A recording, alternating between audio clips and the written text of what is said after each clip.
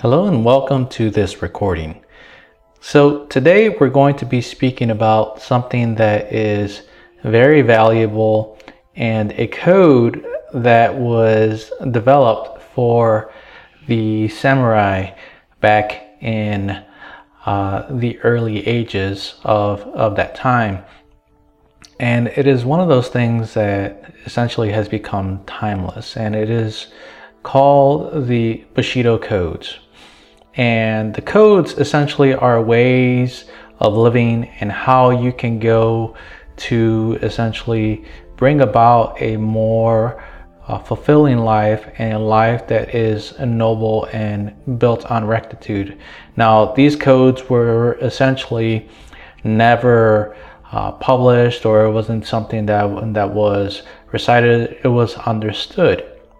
And the majority of people think that these codes oftentimes have been meant to only embody martial arts, but this is actually a life code. So we're going to start off today with the first code. It is rectitude or justice. And this Bushido code refers not only to the martial rectitude, but also to personal rectitude. And rectitude or justice is one of the first and primary building blocks.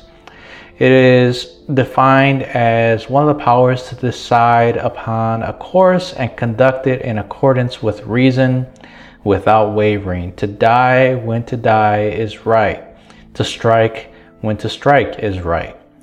And another samurai oftentimes would go and speak about this as rectitude is the bone that gives firmness and stature.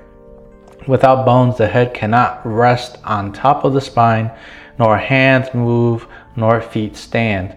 So without rectitude, neither talent nor learning can make the human frame into a samurai. So it is essentially the framework that everything else is built upon. Rectitude is the way that you go and you carry yourself with the strongest formation of your embodied being.